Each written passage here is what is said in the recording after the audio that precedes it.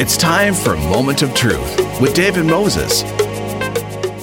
Greetings and welcome to Moment of Truth. I'm your host, David Moses. You're listening to Element FM in Toronto and Ottawa. That is 106.5 in Toronto, 95.7 in Ottawa. And as we've told you before, you can also listen anywhere across the country. If you download the Radio Player Canada app and type in 106.5 ELMNT FM or 95.7 ELMNT FM, just follow the directions and you could be listening on your device of choice anywhere across the country, 24 hours a day, 7 days a week. I'd like to welcome my first guest to the show, and he's calling in from, perhaps the North or perhaps Ottawa. It is a pleasure to have a Liberal MP and the Minister of Northern Affairs, Dan Vandel, with us on the line. And welcome to the show, sir. Good morning. Good morning. It's a pleasure to be here.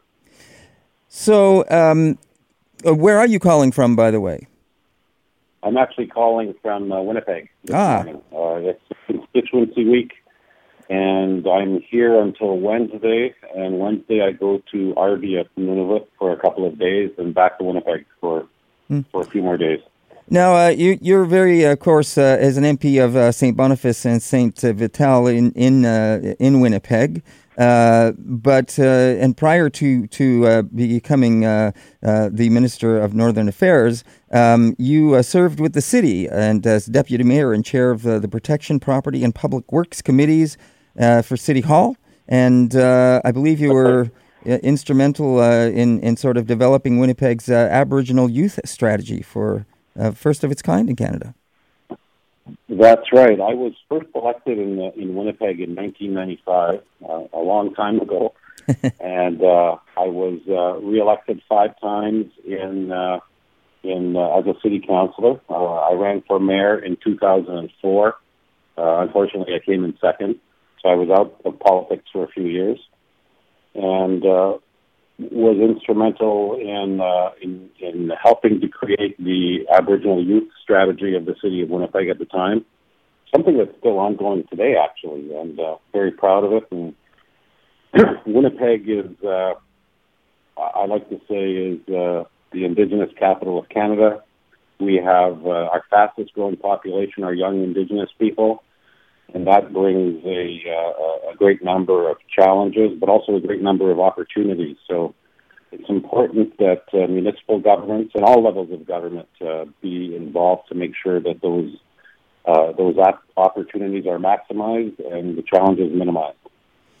It's interesting. I noticed looking over, some of the things you've been involved with over the years is tied directly to Indigenous people. You also worked as a social worker, I see, for the Mamawi Ita Center in Winnipeg. That's right. That's right. I worked a couple of times at the Mamawi Center. I just say Mamawi because it's shorter. Yeah, and it's easier. The first time I was a youth worker, just working with children and youth that were involved in the child welfare system. And the second time, I did home studies to license foster homes. That was after I graduated with a social work degree. It was Mamawi is a fantastic place to work at. They're an incredible resource in the downtown of the city of Winnipeg. It's been a while since I've worked there, so they've since evolved in a whole bunch of other directions. But it's the sort of center that cities need more of, a place that helps families and young people and provides support to those families in times of need. How do you think, though, that previous experience that you've had both at the city and working with, Indigenous youth and as a social worker, how do you think that shaped the position you find yourself in now as the Minister of Northern Affairs? I think it helped shape my political career and really my life in a tremendously positive way. First of all, issues of racism and poverty and addictions are really endemic in the lives of Indigenous people, and made me realize that sure there's a role for everybody. There's certainly a role for municipal governments, but to have a real impact to have the best impact you could possibly have, you would have to try to affect that change at another level of government, where the issues are bigger, the responsibilities are clearer, the amount of resources and money that you could allocate to try to address a problem such as poverty or housing are greater. And it's really, I got into politics, first of all, to make a difference in the lives of people, and there are unfortunately too many people living in substandard housing and poverty and child welfare systems that we are trying to partner with them to get out of those situations, and you're better placed to do that at a federal government than a municipal government. Mm. Okay. The other thing I noticed is that you seem to have a bit of a connection with us here, and I'm not sure if you know of that relationship, but I see you served as a chair for the board of directors at the Aboriginal People's Television Network, which you may know we are associated with here at Element FM. Okay. I was not clear on that. I chaired the committee or the board for about 3 years. And I left about 5 years ago, and I think that's when APTN was getting into radio. Right. And I haven't followed the issue that closely since then. So I thought maybe there was a connection, but I was not sure. Well, that's great. Yeah, it is wonderful. Now, moving on a little bit to something I think you said about Winnipeg and your association with the city. I've always thought of Winnipeg not so much as Western, but Central. It's it's in the heart of Canada. Yeah. Sometimes it's referred to as Western, and I'm wondering how do you see it yourself? Good question. We're definitely not British Columbia. We're definitely not Alberta, which are the West. Saskatchewan is certainly West. I've always thought of Winnipeg as a Midwestern area region, and that's how I grew up playing sports. I spent a lot of time in North Dakota, in Minnesota, in South Dakota, and those are seen as Midwestern states, and we are immediately above North Dakota. And I always saw Winnipeg as the center of Canada, Midwestern. But obviously, if you're living in Ottawa, if you're living in Quebec, it's west. But it's not really west. I mean, British Columbia and Alberta are west, and of course, Yukon is west. But you're right, Winnipeg is Midwestern, and there is some differences. So my next question is also somewhat geographic in terms of being Minister of Northern Affairs. So my question to you right off the top with that is what does North mean in terms of Canada and geographically? Where does it start? Where does it stop for you? Yeah, that's a good question. Another good question. I think it depends on the issue we're talking about. I mean, if you're from the North, you see yourself as from the North, of course, and you don't necessarily see the northern tip of provinces as being really from the North. And I think it depends on the issue. People from the Arctic, I think, are very proud of the fact they're from the Arctic, and they're not necessarily from the North. They are from the North, but they're from the Arctic. And I think that's I've sensed an important distinction. If you're from the Arctic, you prefer to be called from the Arctic and not the North. Yeah.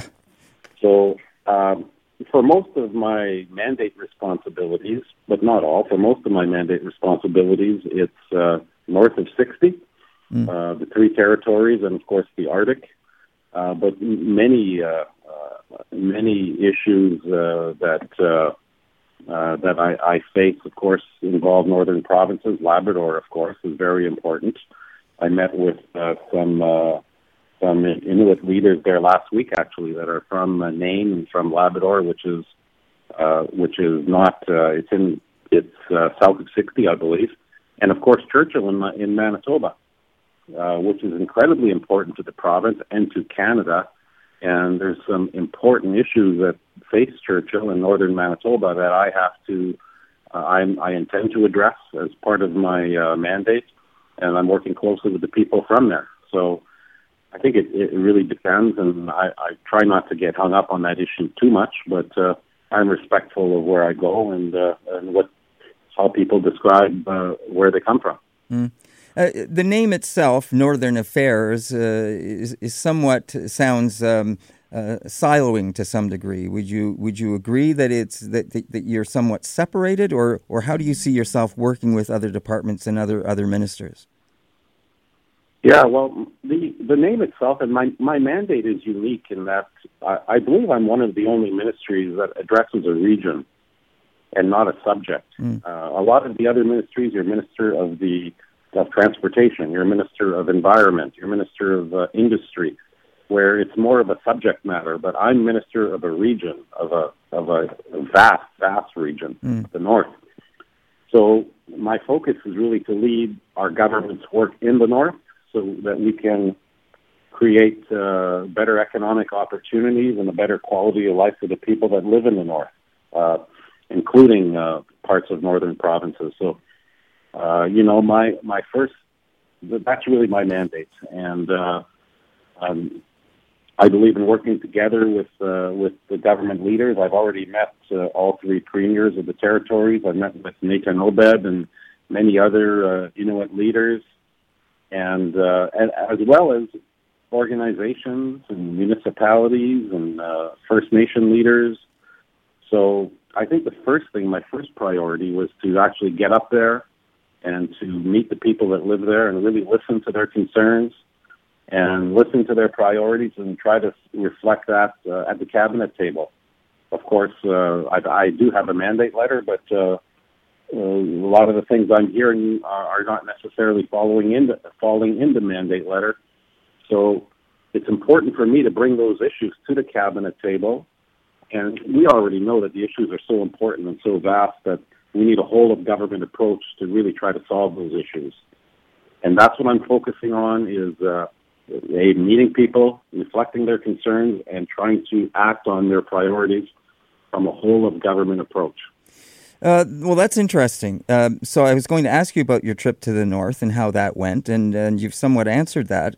But when you have a mandate letter, and there are certain things that you are asked to follow in there, I had to look over it and to look at. But when you now say there are some things that you've found that don't fall within that mandate, how do you then go about trying to incorporate them?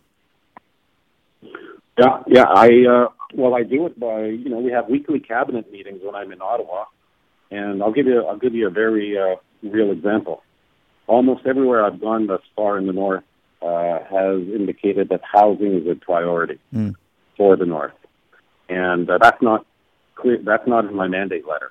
However, we do know that we've just unrolled a very comprehensive national housing strategy that's with Minister Ahmed Hussein of Children, Families, and Youth, I believe. The housing program, the dollars are in his portfolio, his mandate, as well as we have some housing dollars with Indigenous Services, which is Minister Mark Miller. I've already spoken to both of them about what I'm hearing and the importance of doing a better job of making sure the dollars actually get to the north. Because right now they haven't flowed as quickly as they should. So I'm working. I mentioned the whole of government approach. I'm working with other ministers to try to unlock some of those resources and some of that funding to make sure it gets there quicker and more effectively. I'm also working very closely with MP Mike McLeod from Northwest Territories, Larry Bagnell from Yukon, as well as the new MP from Nunavut for the NDP. So, it's all about collaboration and trying to work together to make a change. When you described how your job as Minister of Northern Affairs affects an area rather than a specific, transportation or something of that nature, it sort of gave me this idea that in itself sounds somewhat more challenging than perhaps if you were just given one mandate to look at, and you have to deal with not only regions But as you said, you also have to deal with people in different cabinet roles and different ministries, such as Minister Bennett, and you mentioned Minister Miller. But you also have to deal with people in the other parties, especially in the West there, and I'm guessing in the North, where you may not have that representation as well. And it's finding, That's I guess, right. a way to make sure that these things are still addressed. Yeah, absolutely. And, I've always, if you read my mandate letter, there's also a paragraph in there where the Prime Minister leaves his door wide open for further discussion, further consultations when I need it. And I haven't taken him up on that yet.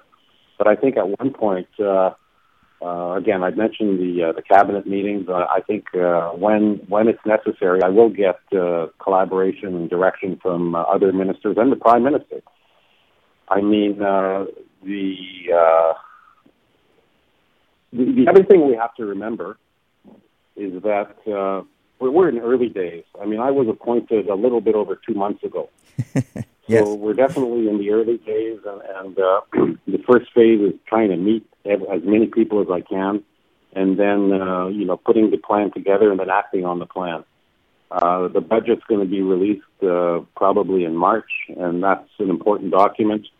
And so there's a possibility. I'm not saying it will, but there's a possibility that the mandate could evolve in the months and the years to come to make it more effective once we realize that this is not working so well or this could work better this way. So, it's incumbent on me to keep talking to the Prime Minister and to the other ministers. Yeah, speaking of that, as I look through your letter, and I see some of the other names that you're given, you're asked to cooperate and work with, and the Minister of Crown Indigenous Relations, of course, Northern Policy Framework with the Minister of Foreign Affairs and other ministers, the government of Nunavut Tungavik Incorporated, the Minister of Indigenous, and the list goes on because of what you were just saying about how your ministry covers this area, and as you say, you're in the early days. So, what has come to you at this point in time of the early days in terms of trying to you plan out and set for the coming term? Well, as I stated, what's come to me is that the issue that seems to really resonate with everybody, that's an issue of priority, whether it's Yukon or Northwest Territories or Nunavut, is housing, the issue of housing. And the other, so that comes up regularly, and I've already spoken to other ministers about that. The other context, the underlying context, I think, is climate change. Because climate change affects everything from, melting permafrost affects the house, the foundation of the houses that are there. It affects the highways. It affects, commercial buildings as they begin to shift a little bit. It affects the sea levels, which affects stability of riverbanks and other waterways. It affects traditional cultural hunting grounds and fishing areas. So the underlying context is climate change. We do know, scientists have known for a while now, that climate change is affecting the North about 3 times faster than the rest of Canada. And that's something that's very real, and that's something that the leadership and the grassroots there are very concerned with, and so are we. So we're looking to really partner with the leadership and the people who live there to bring initiatives forward that are greener for the climate and for the environment. You're listening to Element FM in Ottawa and Toronto. That's 95.7 in Ottawa, 106.5 in Toronto. My guest on the line from Winnipeg is Liberal MP and Minister of Northern Affairs, Dan Vandal. It's a pleasure to have him on the line, and we're speaking about his the new role as Minister of Northern Affairs. As you mentioned, housing seems to be very important for people of the North, and rightfully so, as well as climate change that we see ourselves in, and the climate crisis, if we want to take that maybe a little further. I remember when I was actually working with APTN years ago, They sent me to the north, and I was in Akviet, and they took me out on the land a little bit, and they showed me a large pond or a small lake, however you'd like to see it, and they said, this is where we used to go swimming, and we used to fish, but nobody goes there anymore. And I said, why is that? And they said, because it's dead. And they said, all that pollution that you guys create in the south, it goes up into the stratosphere, and it comes down on us up here. That was very, very interesting to hear. We don't think about how what we do would affect the north. We think of them as having, being separate, so far away, but that's not the case. Absolutely.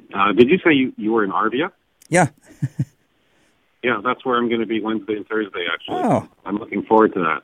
Great, yeah. I'm meeting the Premier of Nunavut, who's from Arvia, over there, and he's promised to cook up some caribou for us, so I'm looking forward to it. Right, yes, yeah, that's I remember that from that day as well, from being up there. So now the other thing is, I guess, nutrition. We know that there's a plan for Nutrition North.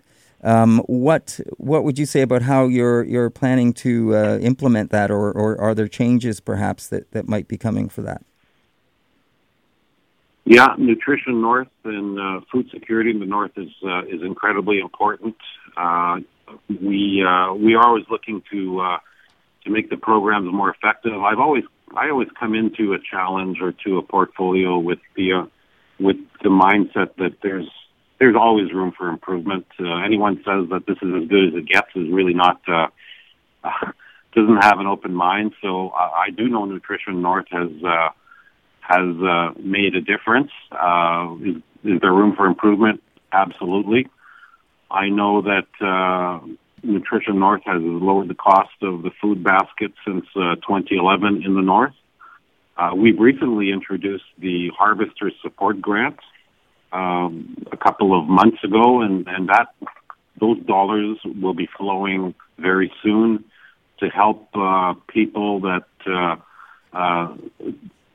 want to eat more traditional food, more country food. The Harvester Support Grant is for that. I think that's a positive development, and it's really a priority for us.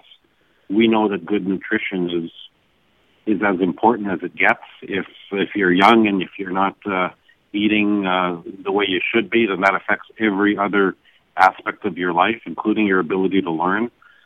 So we're looking to work with the community. We're looking to really listen to how we could make it even more relevant and make it better for the people that live there.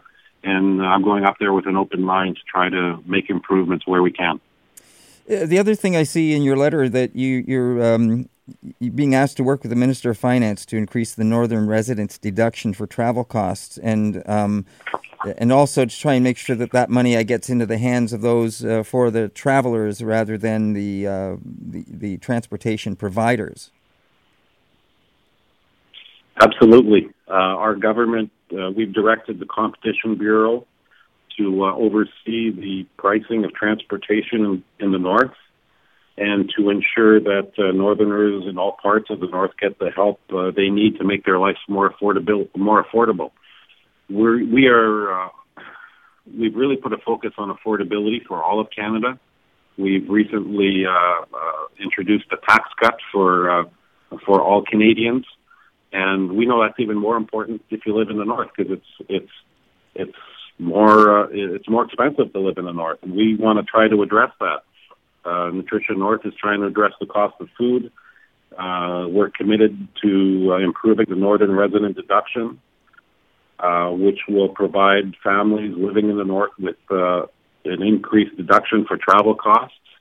I am working with the Minister of Finance. I'm working with the Minister of Canada Revenue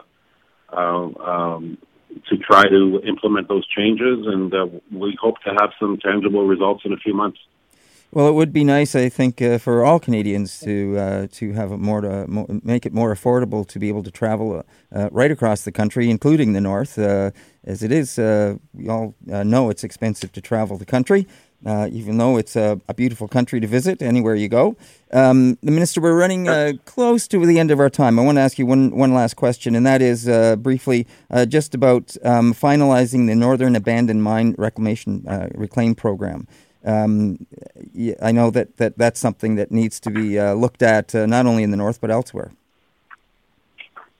Yeah, it's something that's a priority for us. We want to clean up some of the mines that are left from generations past. We want to make sure that those cleanups are done in an environmentally sound way. We want to make sure that when there's employment to be had, that those jobs will go to people that live in the north, that live in the Arctic, the indigenous peoples. And we've invested $2.2 billion over the next 15 years in the Abandoned Mine Reclamation Program to clean up 8 of the largest abandoned mines. So we put our money forward, we put our money where our mouth is, and we want to continue doing good work there with the people that are most affected. Sounds like a plan, and it looks like we're going to have to leave it there for now, but it's been a pleasure speaking with you, and we really appreciate you taking the time to join us on the line. Great speaking to you, and all the best. And we look forward to perhaps touching base with you once you've had a chance to get your feet wet a little further into the position. Absolutely. Thank you. Thank you very much. And that is Liberal MP Dan Vandel. He is the Minister of Northern Affairs, and he was speaking to us from Winnipeg, and he just took over that position a couple of months ago. It was a pleasure to have him on the line. We're going to move on right here on Element FM and Moment of Truth, but we will be back, so don't go away right after this, and we're going to have more right here on Moment of Truth and Element FM. And welcome back to Moment of Truth. I'm your host, David Moses. You're listening to Element FM in Ottawa and Toronto. That's 95.7 in Ottawa, 106.5 in Toronto, and also on the Radio Player Canada app. Just download the app and type in 95.7 ELMNT FM or 106.5 ELMNT FM and follow the directions, and you could be listening on your device of choice anywhere across the country, 24 hours a day, 7 days a week. I'd like to welcome our next guests to the show, and they are calling in. No, I'm not exactly sure where they're calling in from, but they are on the line. I'm going to say maybe Manitoba? Ottawa. Okay. Well, pleasure to have you both here. We're speaking with Melanie Amenio, and she's the president of the Women of the Métis Nation, as well as Tansen Fitzgerald, and she is a senior policy analyst with the Women of the Métis Nation. Now, that's an organization that has a base in British Columbia, Saskatchewan, Manitoba, Alberta, and Ontario. Ladies, welcome to the show. Thank you so much for having us. It's a pleasure.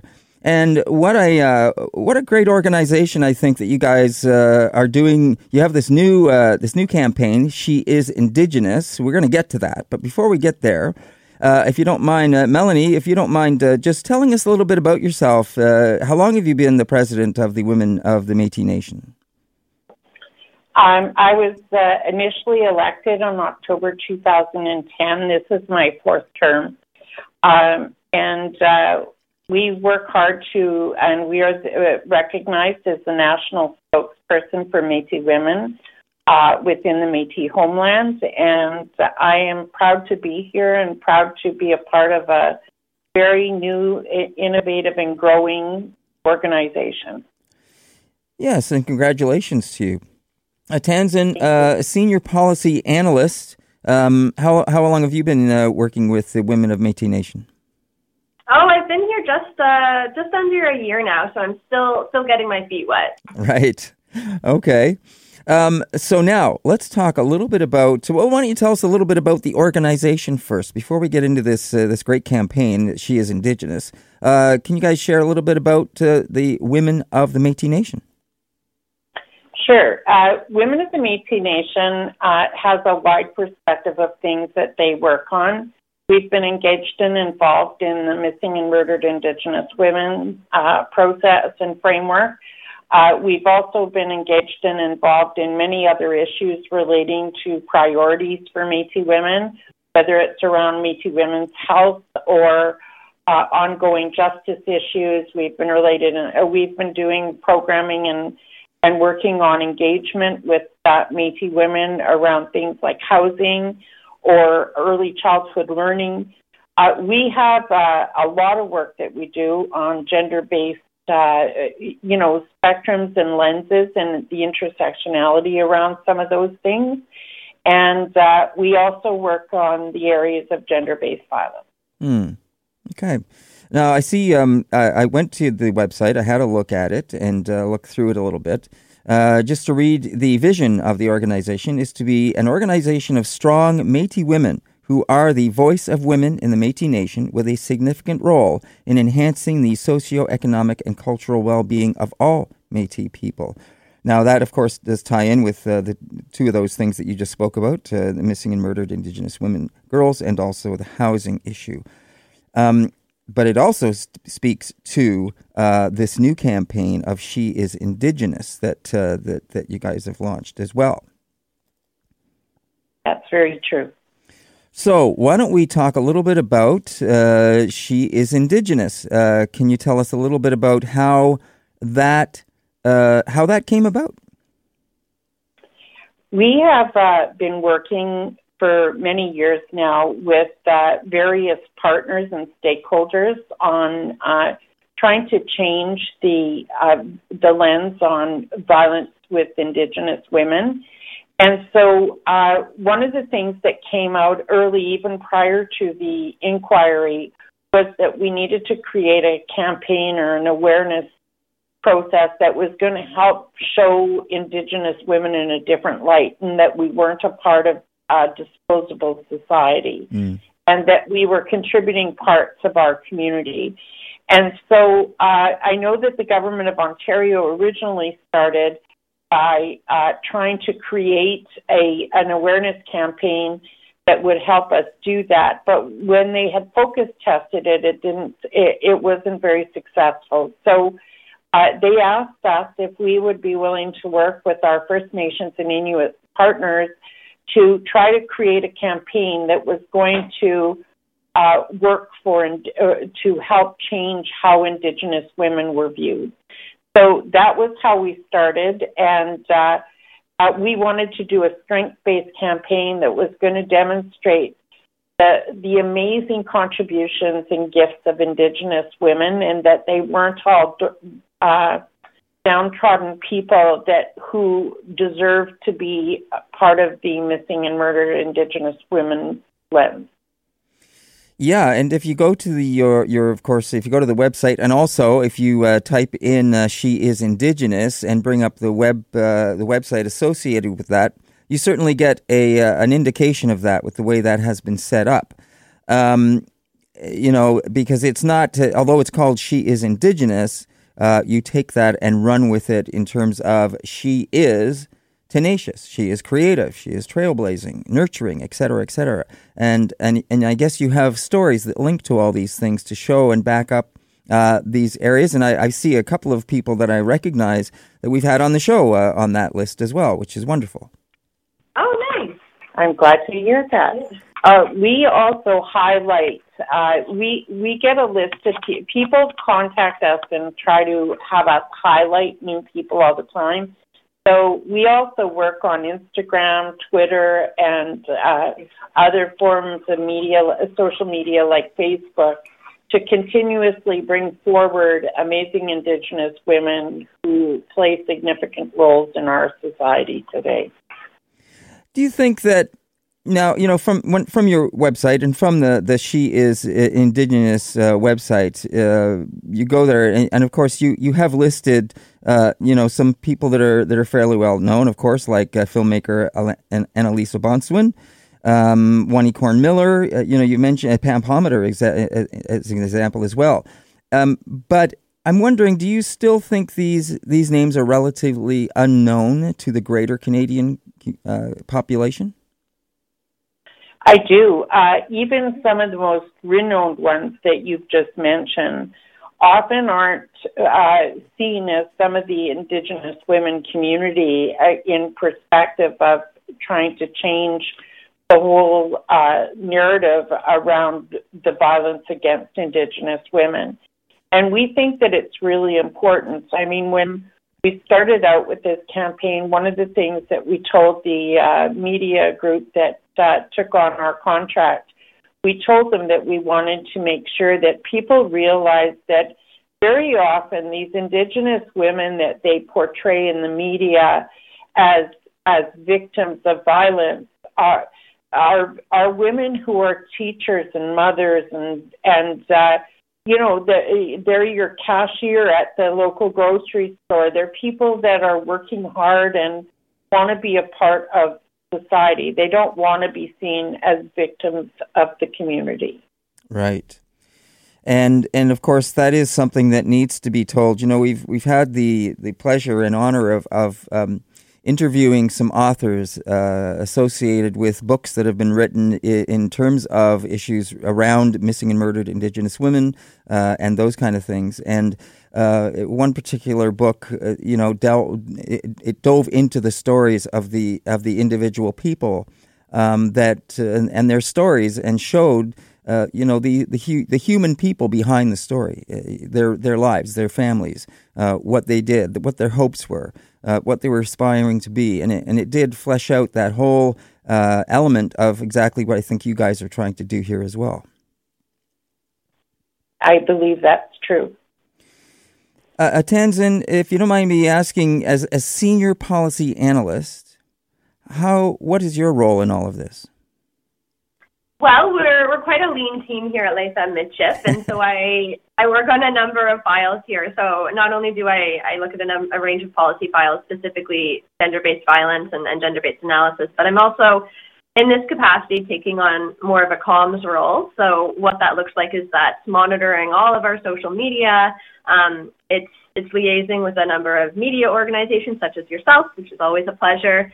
And then it's also navigating the numerous requests that are sent our way on a daily basis in terms of nominations, because of course, as we all know, there's no end to the contributions of Indigenous women across the country. So my day is quite focused on this campaign, especially because it has been receiving, thankfully, so much attention lately. So that's kind of my role here.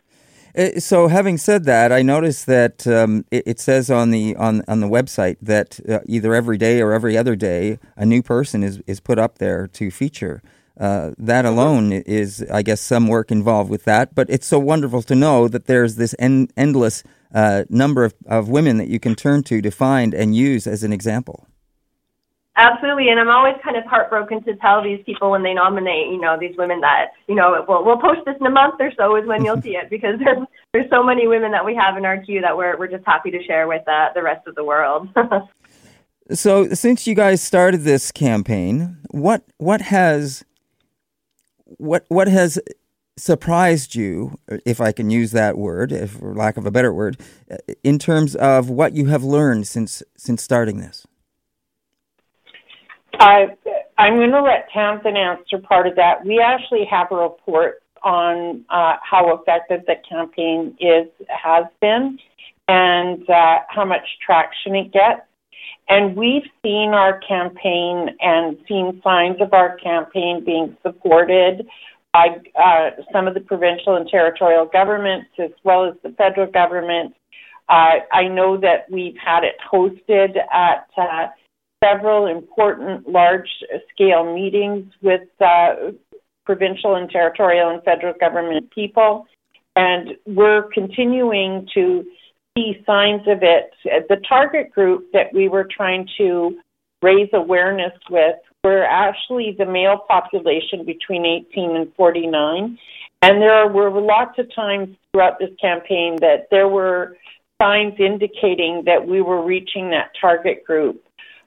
First off, when we focus tested it, and even since then, we've had people retweeting some of our pictures and the women that we've highlighted during the campaign. And Townsend can talk more about the overall reporting that we watch on the online stuff. Great. Yeah, so I'm always surprised by just each day, the new followers that come in. But particular surprises have certainly been, politics aside, the Premier of Alberta shared a bit of our campaign, which was really wonderful to see. And, as with every social media campaign, there's always the risk of negative attention or negative comments. And I've been really happy and quite surprised, keeping that in mind, that we haven't had any negative backlash on this. There's no ugly comments. It's all positive and love in the comments, and especially with the sharing. So that's been a really, really wonderful surprise as well.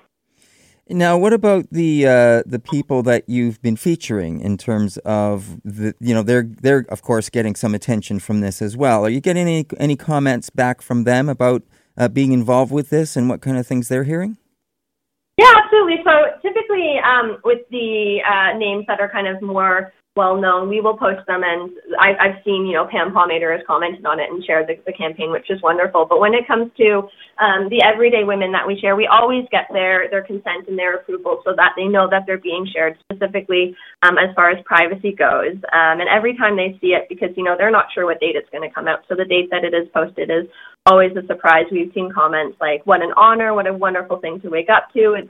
They're really happy to see their name, and I think there's a lot to be said in terms of the empowerment that these women see when they see themselves in the campaign, when they see their sisters or their friends or anyone else, Yeah, nice empowerment. Nice to hear that, and something that just feels appropriate and about time. So this is wonderful. I want to come back to your website for a moment in terms of the Women of the Métis Nation, and just address the mission. It says, to ensure that Métis women from across the homeland are safe, connected, empowered, and have the capacity to work with other Canadian and Métis organizations to help create the conditions for healthy, vibrant, and productive communities throughout the Métis Nation. Which only makes sense, and something that should be strived for, and something that we should have had, and women should have had some time ago. But it's great to see this is happening, and I think this campaign, and we certainly wish you all the best with it as it goes forward. But I can well imagine that if you keep adding these women, every day, every second day or so, you're going to have quite a list of people, and to have a roster of people that are going to be listed there. And I'm wondering is there offshoots from that? And I guess what I mean by that is, for instance, some of these people could be, they could be inspirational speakers. They could be people that could go out and help inspire. Are you seeing that kind of request coming through for expanding it to go to live events or something? I do believe that the women that we've highlighted and hosted on the campaign, many of them have had opportunities, and there have been people that have reached out to them. One of the issues, though, that I do want to say at this point is that when we're actually doing the campaign, we generally only use first names. So most people, we're aware of when people are trying to get a hold of individuals because they come to us looking for contact for the individuals that have been highlighted, because for the safety of women, we're trying to only encourage first name use within the campaign. Okay. So we are aware, and I want to actually highlight, in the Inuit community in itself, many of the Inuit women don't have as much prominence within the lens of media within the context of Canada because they're more up north. And many of those women have been highlighted in our campaign and have had many opportunities come their way since the launching of them within the campaign. So we know that it is effectively shown not only just within our communities, but within the general makeup of Canada. It's put people into more prominent areas where people realize that these women have had a very prominent role to play in many of the things that they do. And Hanson here, I can speak specifically to that as well. I've had a number of people comment wanting, as Melanie mentioned, to learn more. I've also had media outlets reach out to us specifically in terms of, getting to know about these women. And of course, I always direct them there to the women directly. An example that I can think of, all of these women are my favorites, but one of my favorites is a young girl. She's 8 years old, and she runs a business called Cookum Scrunchies. And we've just seen, because we do try to highlight these wonderful entrepreneurs, we have noticed that it does increase traffic to their websites and their organizations and their ventures, which we're really happy about. And so Cookum Scrunchies, I'm always happy to put in a plug for that, because it's a wonderful business run by just an 8-year-old girl here in the Algonquin area. I love the name. Yeah. That's great. I'm just going to jump in here for a moment and mention to everyone that you're listening to Element FM in Toronto and Ottawa, 106.5 in Toronto, 95.7 in Ottawa. And, of course, as I mentioned, you can listen on the Radio Player Canada app. Just download the app and type in 106.5 ELMNT FM or 95.7 ELMNT FM. My guests on the line from Ottawa are the president of the Women of the Métis Nation, Melanie Omenio, as well as the senior policy analyst, Tanzin Fitzgerald. They've been kind enough to join us on the line and talk about the organization, as well as this wonderful campaign called She is Indigenous, where they bring attention to women in different lines of work, entrepreneurs, as you may have just heard about this young lady with Cookum's Crunchies. I love the name. I got to check that out. And just highlight these women that are doing wonderful things to show that Indigenous women are tenacious and creative and trailblazing and nurturing and inspiring and wise and strong and compassionate and creative and kind and all of those things that we know, but they're trying to get that message out beyond that. And they have some wonderful, wonderful examples of people to choose from. So it's great to hear that you guys are doing that. Now, the other thing that I heard you mention, and I was happy to hear this, you said that you're targeting males, and I believe that's crucial. And it's wonderful to hear. Can you tell me about why you decided to include that? Well, one of the things that we came to realize when we were working on trying to create narratives for ending violence against Indigenous women is that we recognize that it's very often a gender-based violence process. And so we wanted to make sure that men understood that women were an important part of their community and their society, and that, you know, their mothers and their daughters and their people that are working for them and making them and empowering them and their communities to be better. And so we wanted to make sure that men, because it generally is violence of men with women, we wanted to make sure that we were reaching a target audience that would help change how the attitude was for some men against women. And even within the court justice system, we've been a part of interveners on trials and been supportive of families who've been victims of violence and things like murder. And when you go to those courtrooms, the narrative often is that these are not Indigenous women, or that they're not women. They've often referred to them as Native, or they refer to them as prostitutes or drug addicts, or they have descriptors that take away their identity. And we're trying to bring back that identity so that all people in our communities understand the importance of us taking away those people out of our society, and how that changes us and even desensitizes us to many of these issues. Yeah, that of course is, I guess, part of the game in the courts, isn't it? In terms of when you have prosecutors and a defending attorney, people that are defending, they try to do the best for their client, and part of that is I guess, trying to make the other side look poor in the eyes of either the judge or the jury. Mm-hmm. Absolutely. And not necessarily accurately. Yeah, absolutely. So, what are you hoping to do as you look forward and down the road to this with this the campaign?